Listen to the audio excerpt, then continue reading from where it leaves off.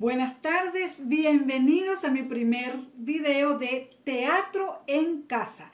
Y hoy estoy acompañada de mi nieto Diego Alexander. Hola, buenas tardes.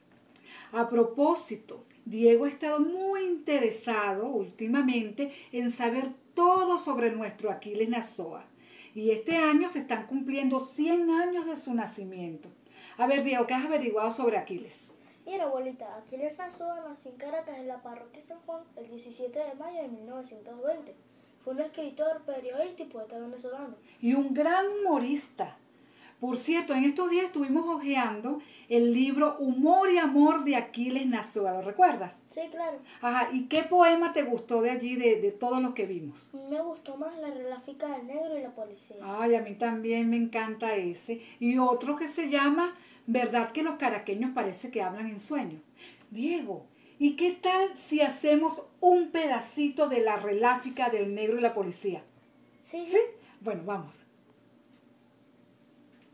Oye, negra, ¿te has fijado la cantidad y la cuantía de cuerpos de policía que hay en la ciudad? Pues cuéntalo. 1, 2, 3, 4 y tal. Policía. Si en la cuenta no te enredas, te vas a caer para atrás. Policía con cachucha, policía con pumpa, policía que trabaja con la cabeza pelada, hasta policía mujeres para que se quiera casar.